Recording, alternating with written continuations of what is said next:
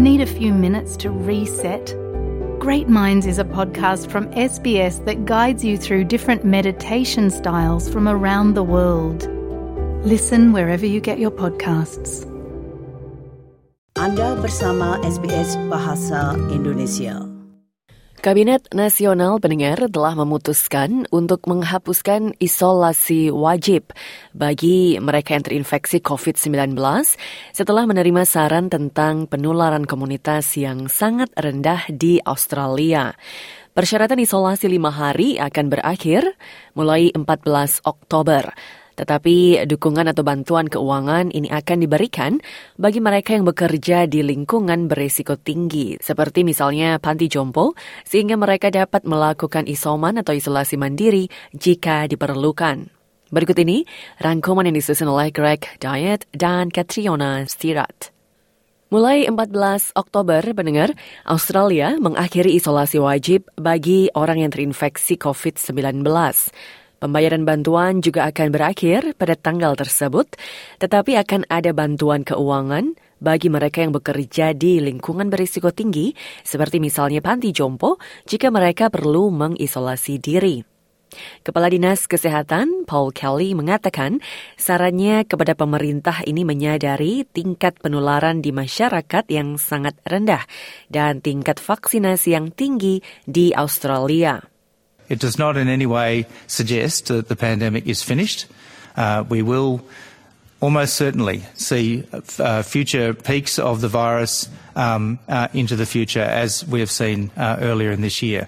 However, at the moment, we have very low rates of both cases, hospitalisations, intensive care admissions, aged care outbreaks, and various other measures that we've been following very closely in our weekly open report. Profesor Kelly pendengar mengatakan data itu juga menunjukkan rendahnya tingkat long COVID. So far, when we've started to look at every piece of data that we have in the Commonwealth, we're not seeing a major picture of long COVID. Recognise that there are people out there with long-term symptoms.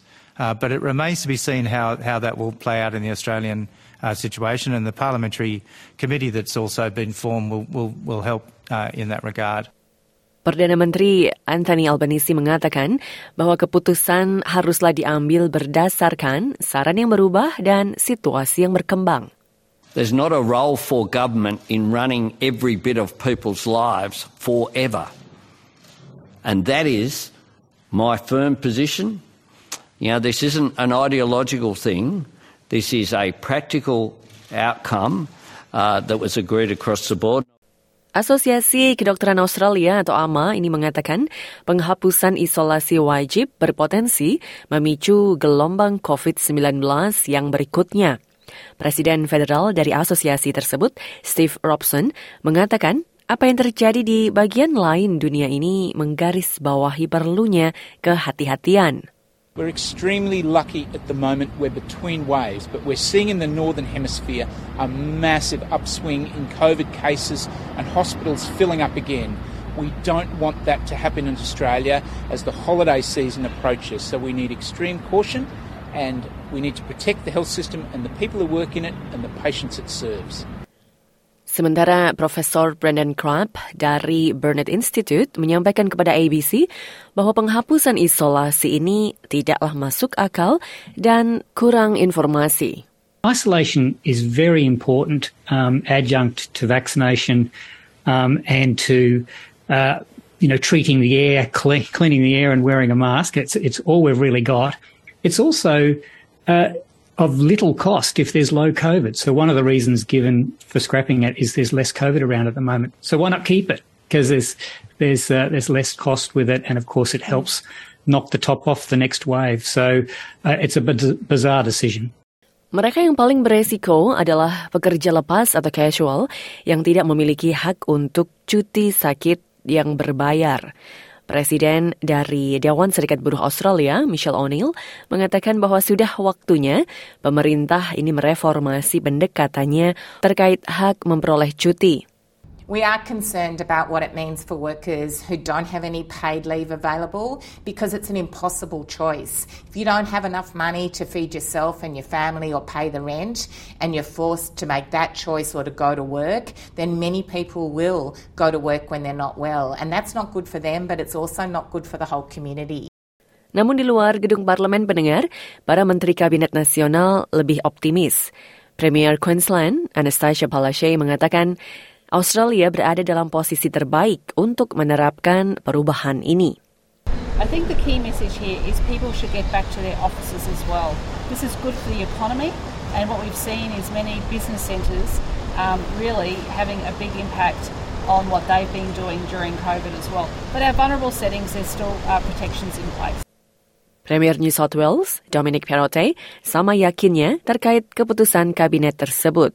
Ia mengatakan, sudah waktunya kita percaya bahwa masyarakat akan melakukan hal yang bertanggung jawab dan saling menjaga. It's a great outcome. I think it's a momentous day for Australia and obviously for the people of New South Wales, but I think it's testament to the sacrifices and the efforts that people have made over the last 2.5 years. It's been very difficult, but I think today is a day to reflect on what we've achieved. To the public health orders behind us. I think it's a very successful day. And if you are sick, you stay at home. I think this is a day where we move to a more caring and compassionate approach where people look out for one another. If you are sick, you stay at home. And if you're not sick, go out and enjoy the best that New South Wales has to offer. Sementara Premier Australia Selatan, Peter Malinauskas, menambahkan bahwa pencapaian sebuah konsensus ini merupakan hasil yang positif bagi negeri ini.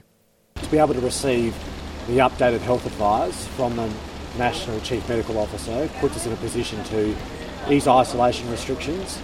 And as I've committed to ever since becoming Premier, I think national consistency is something worth pursuing. I'm glad we've been able to land that today. Demikian tadi pendengar, rangkuman terkait penghapusan masa isolasi wajib bagi mereka yang terinfeksi virus corona di Australia yang disusun oleh Greg Diet dan Catriona Stirat untuk SBS News dan dibawakan oleh Tia Arda untuk SBS Indonesian. Sukai, berbagi, komentar. Ikuti SBS program Bahasa Indonesia di Facebook.